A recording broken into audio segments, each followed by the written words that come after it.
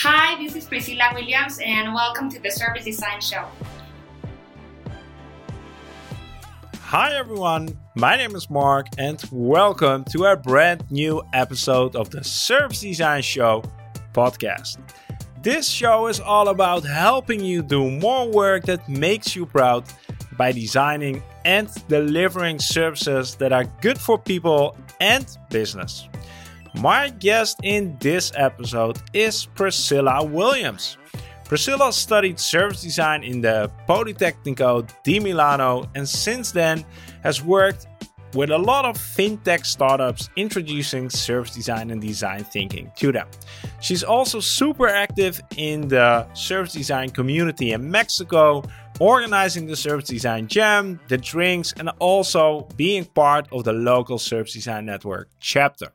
In the next 30 minutes or so, Priscilla and I will be talking about finding the right strategy to build a sustainable customer-centric culture. We'll also talk about how do you choose the service design projects you should be working on that actually make the most impact.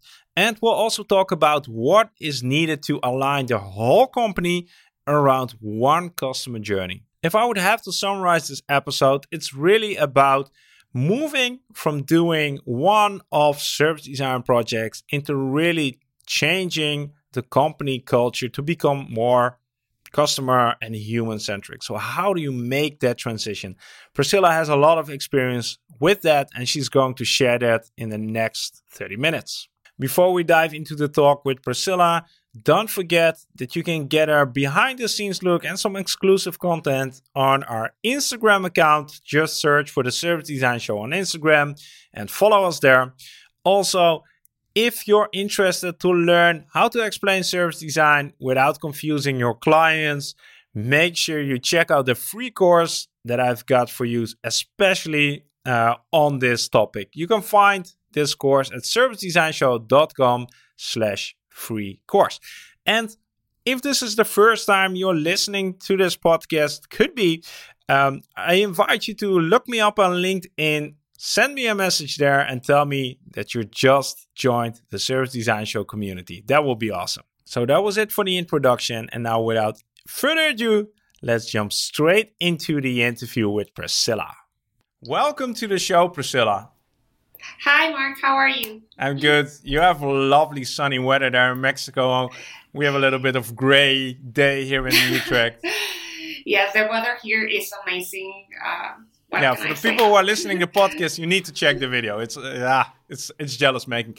Priscilla, for the people who don't know you, who you are, we've been in touch for quite some time, but maybe not everybody knows you. Could you give like a 30-second introduction? Okay, perfect. I studied service design like 10 years ago. After that, I studied strategic design and management at Parsons.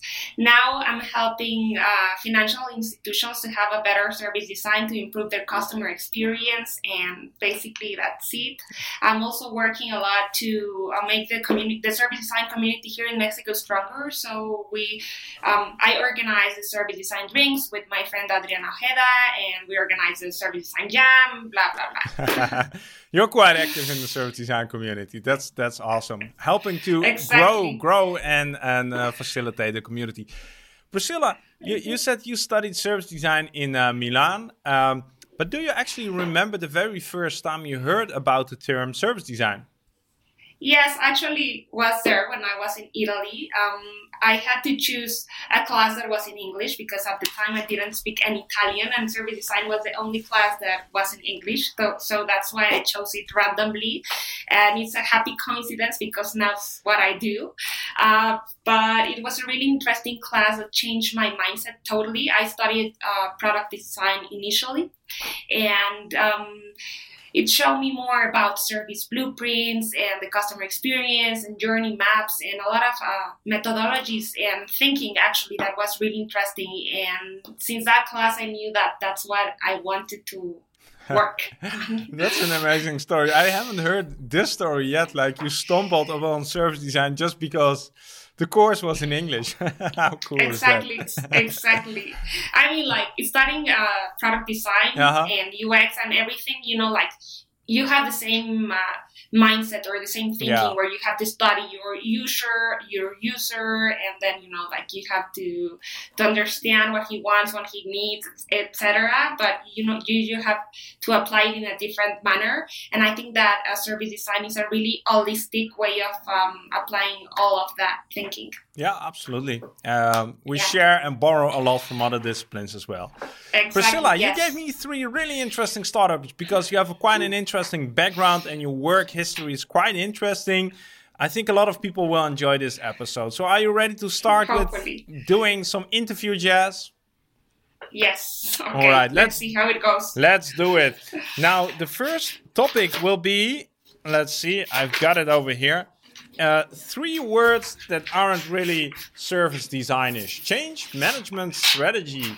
Do you have a question started that goes along with this one? Yeah. How can we develop a change management strategy to make the organization more customer-centric and more service design-centric? Well, how do we do that? And what do you mean with with a change management strategy? What is your... I don't even know if that makes sense in English. It does in Spanish. However, in my last job, I was working a lot to switch the mindset and to make all the collaborators in the company more customer-centric, and also to think in terms of service design. So for that, I study a lot of what Boston Consulting was saying, McKinsey was saying, Bain was saying, and basically all of them are talking about 4 different axes of action. So they are talking about giving education to the people, implementing leadership methodologies, to say that,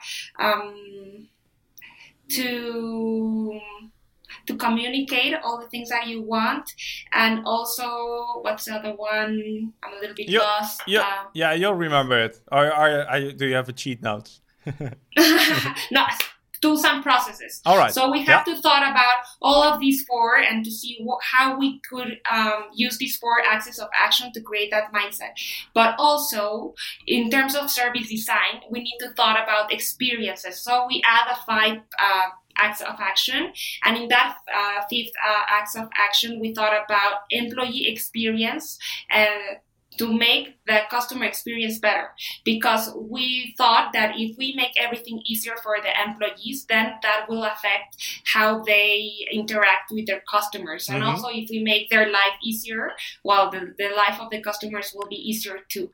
So those were the 5 pillars that we were thinking on. And also we thought about how can we make this change management. So the first phase was to make an assessment of how the organization was thinking in terms of customer centricity. I'm going to interrupt you for a moment because I'm really interested. You were talking about we did this assessment. Who is we? Did you have a customer experience team, a service design team?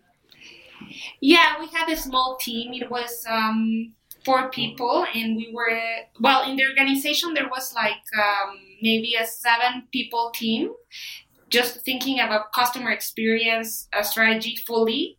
And I was the leader of the change management project, but we were 4 people working on it. So we were each one of us were working in a different axis of action. Some of them were thinking fully of how can we improve the employee experience. Some of them were thinking about how improving the customer experience fully.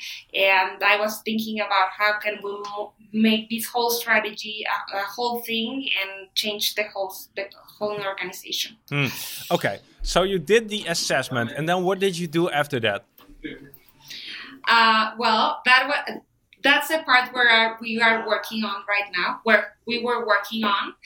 For making the assessment, we did a survey and we sent it to all the employees to know how if they felt that they have the autonomy to take decisions to satisfy the customer. We asked them if they know design thinking methodologies to make their projects with this human-centered design mindset. And we also asked them how do they think what do they need to change to be more customer centric, basically. So we send it to all the bank employees, and like we have different areas such as legal, compliance, branches, etc. But we send them to all to see how each area was and what strategy did we need to make in order to make that area better. So after doing that survey, the next step was going to be making a workshop with the top management to also see their perspective of how their area was.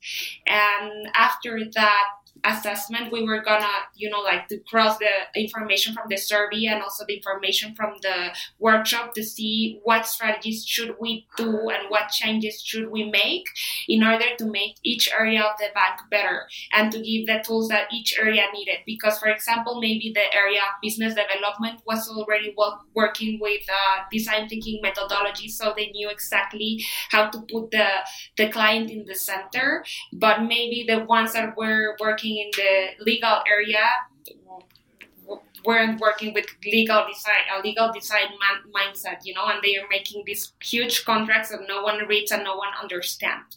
So we wanted to change all of these little things in each area. And one of the challenges that I often see when usually we as service designers see sort of the bigger picture. We understand that it's about culture, it's about employee experience, it's about new KPIs, but usually it's really hard to actually change something because, for instance, with your example of legal, we don't have the mandate over that team. We don't have the resources and possibilities to actually change something in that department, in the marketing department, in the IT department. Did you experience the same challenges? Yes, we experienced that. And that's why we decided that having all of them working in those workshops with us were going to help us to make the buy-in from them. And also, I think that what helped us the most was the top management was already on board. They were on board with us and they knew that this was a priority to make best customer experiences, and that's something that we as a whole organization must do together. Otherwise, there's no cohesion or there's no omni-channel strategy. There's nothing. So we knew that that was something that we had to do together. And of course, there were challenges because not all of them understand it as well.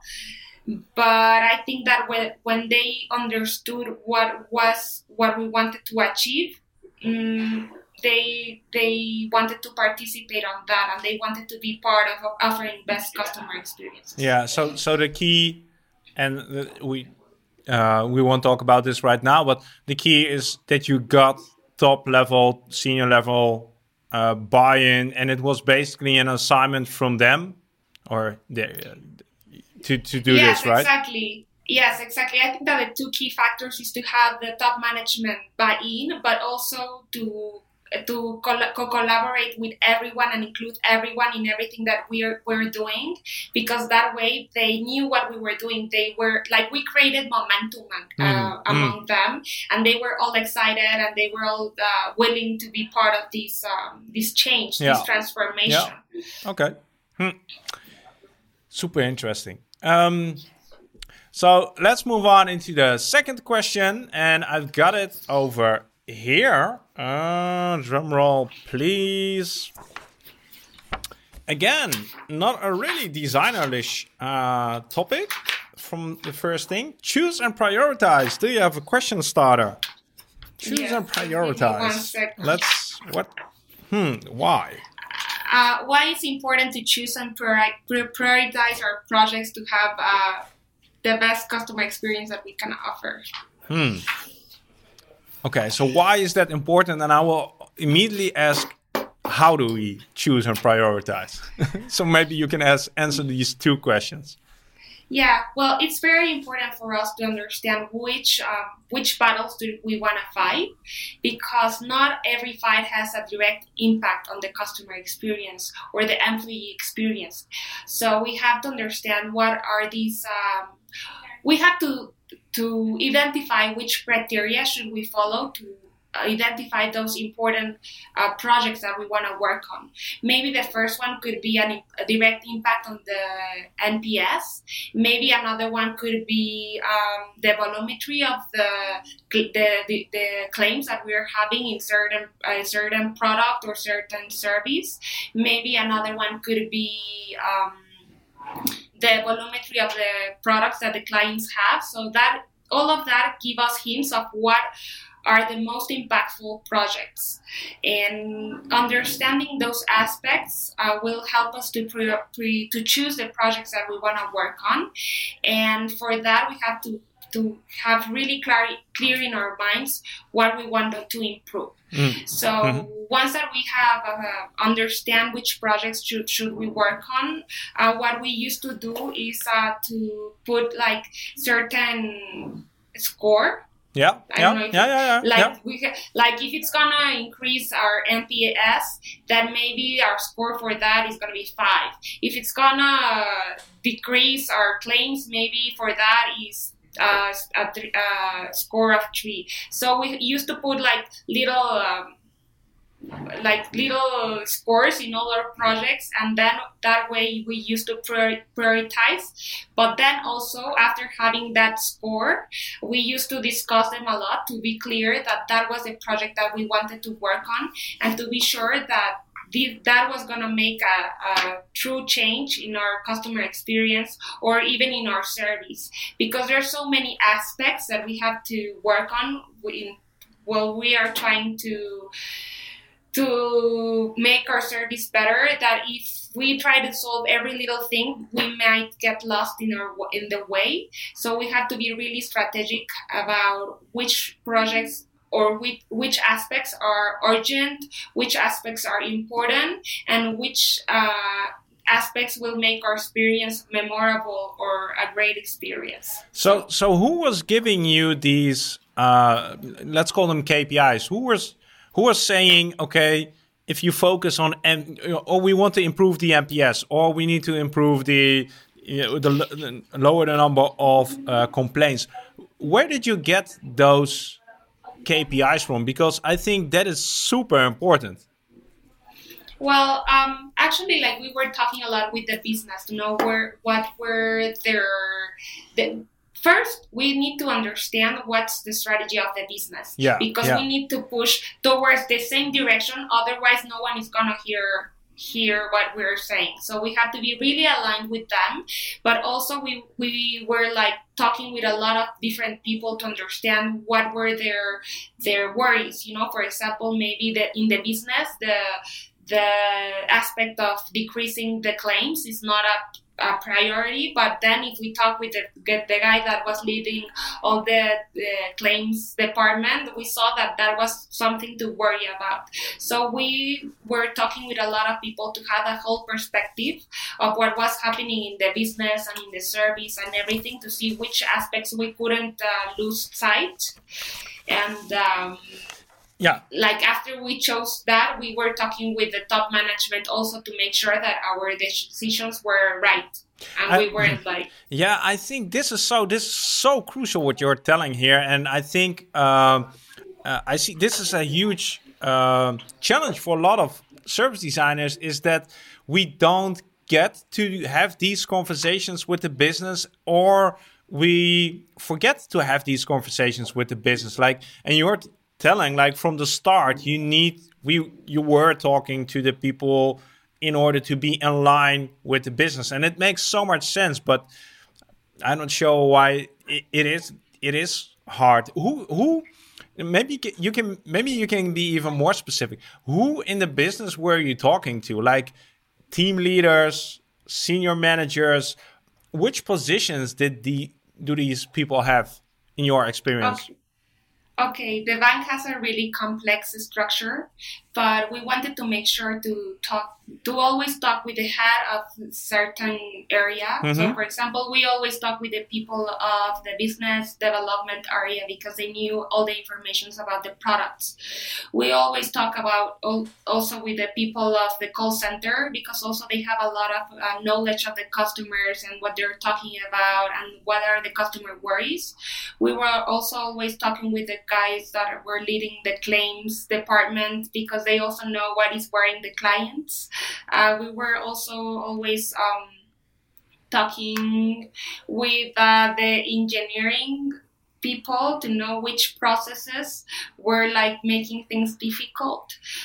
We were also talking with the people of human resources to understand what are the employees talking about and what are their worries. So my point is that we try to talk with a lot of different people to have a really holistic point of view, because sometimes if we only have one part of the information, we can get lost in that part of the information, or we are side blinded.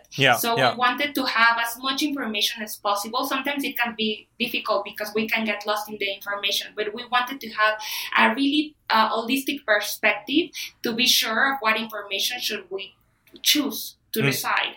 So I don't know if I... Yeah, makes a lot of sense. And I think this is, again, I'm going to stress that this is so important for any service design. Make sure, I would summarize this like, make sure you talk to people who are responsible for profits and losses, like the people who spend money and the people who earn money. That's basically it. You need to talk to those people, and these are the people that at the end of each quarter sort of need to show results.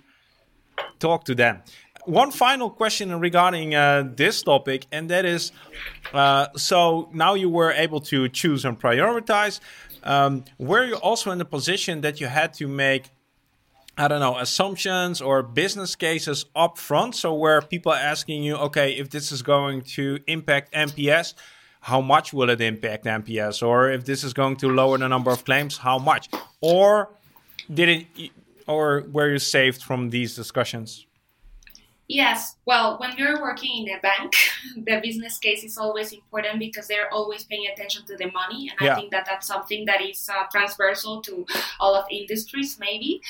So, yes, we were always talking about making a business case. And sometimes it's difficult because it's just some random projections that you should make to see how the NPS will be improved, or how much it's going to cost to improve that NPS.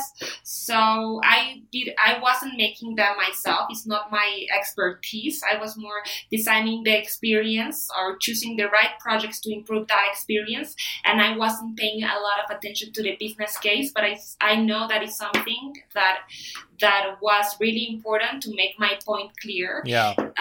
And also to make my point matter to the people that were making decisions. Because as you mentioned before, like the people that are deciding, that are like everyone is counting the money, like the profits and the losses. So it's important to talk their language to be taken into account. Absolutely agree. Priscilla, let's move on to topic number 3. I'm just sort of rushing through this because you have so many interesting things to say. We're moving from choose and prioritize into something that we might already know. Journey-centric. Not customer-centric. Not human-centric, not people-centric, but journey-centric. Okay, just pick one. Improvise. Let's see what happens. How can we make a journey-centric strategy? Okay. So basically... Yeah, go ahead. Yeah, basically, my last project in the bank was actually choosing these journeys that were really important and we should focus on. So we wanted to shift instead of making projects, we wanted to follow up some journeys to make sure that those journeys were giving good experiences. So we try to understand which journeys were critical to our customers. We also use the same criteria that I might have said before. Journeys that were impactful in our NPS, that maybe had a really bad NPS, or journeys that were like products that were high, that a lot of our clients had, or maybe journeys that were having a lot of claims. So we were trying to understand which journeys were the most important, and our objective was to choose more or less 10 and to be working on them for a full year to improve the experience. So a lot of teams in UX already use this methodology of choosing like some journeys and be working on them and make some releases on these journeys. But the idea was like to understand deeply these journeys, to understand which touch points were interacting with our clients within these touch points, and start making projects within those journeys.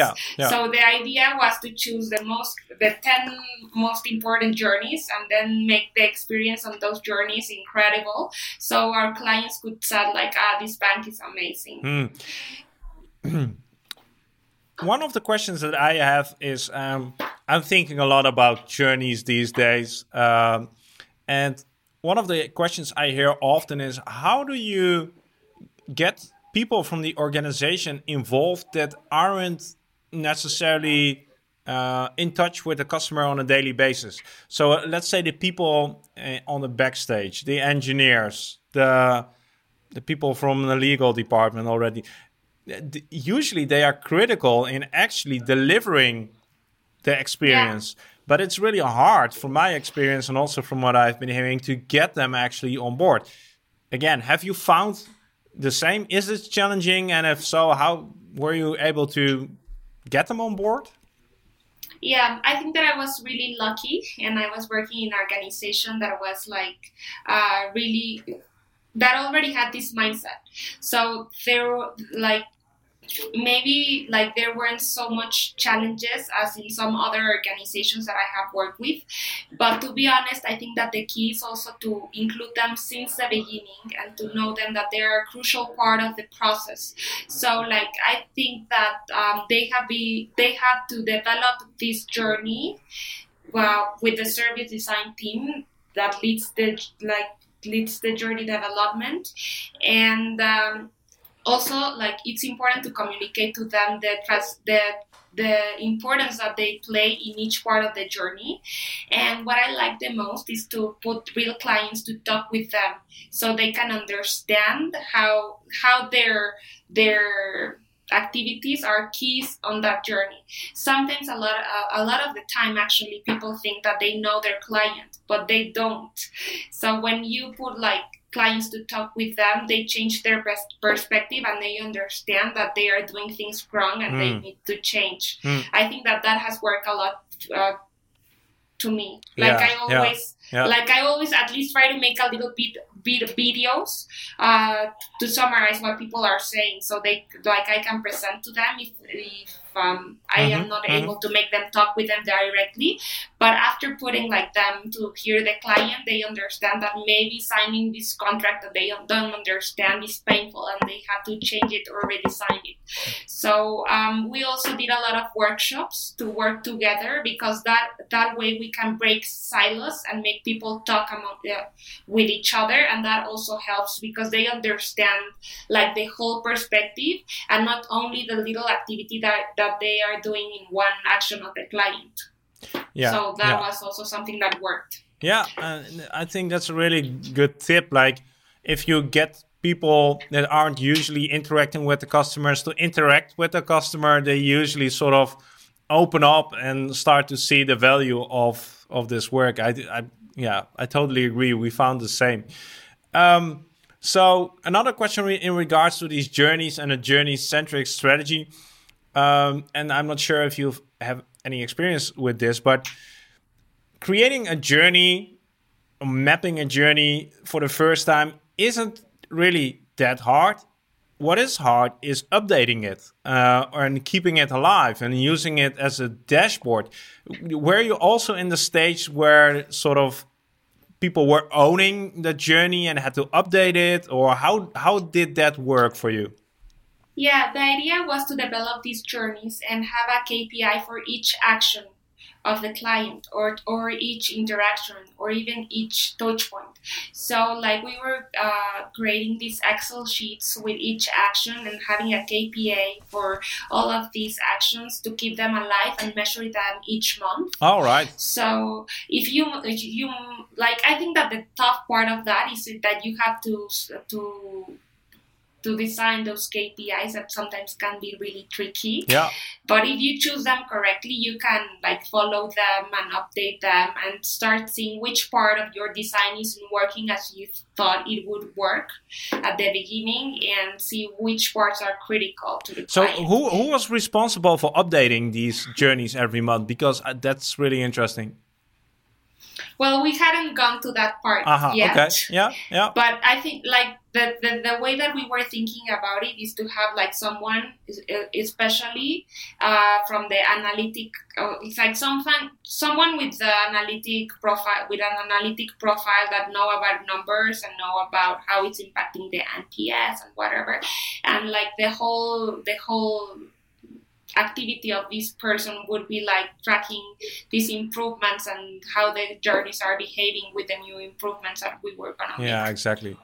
And because my saying that I really like is what gets measured gets done.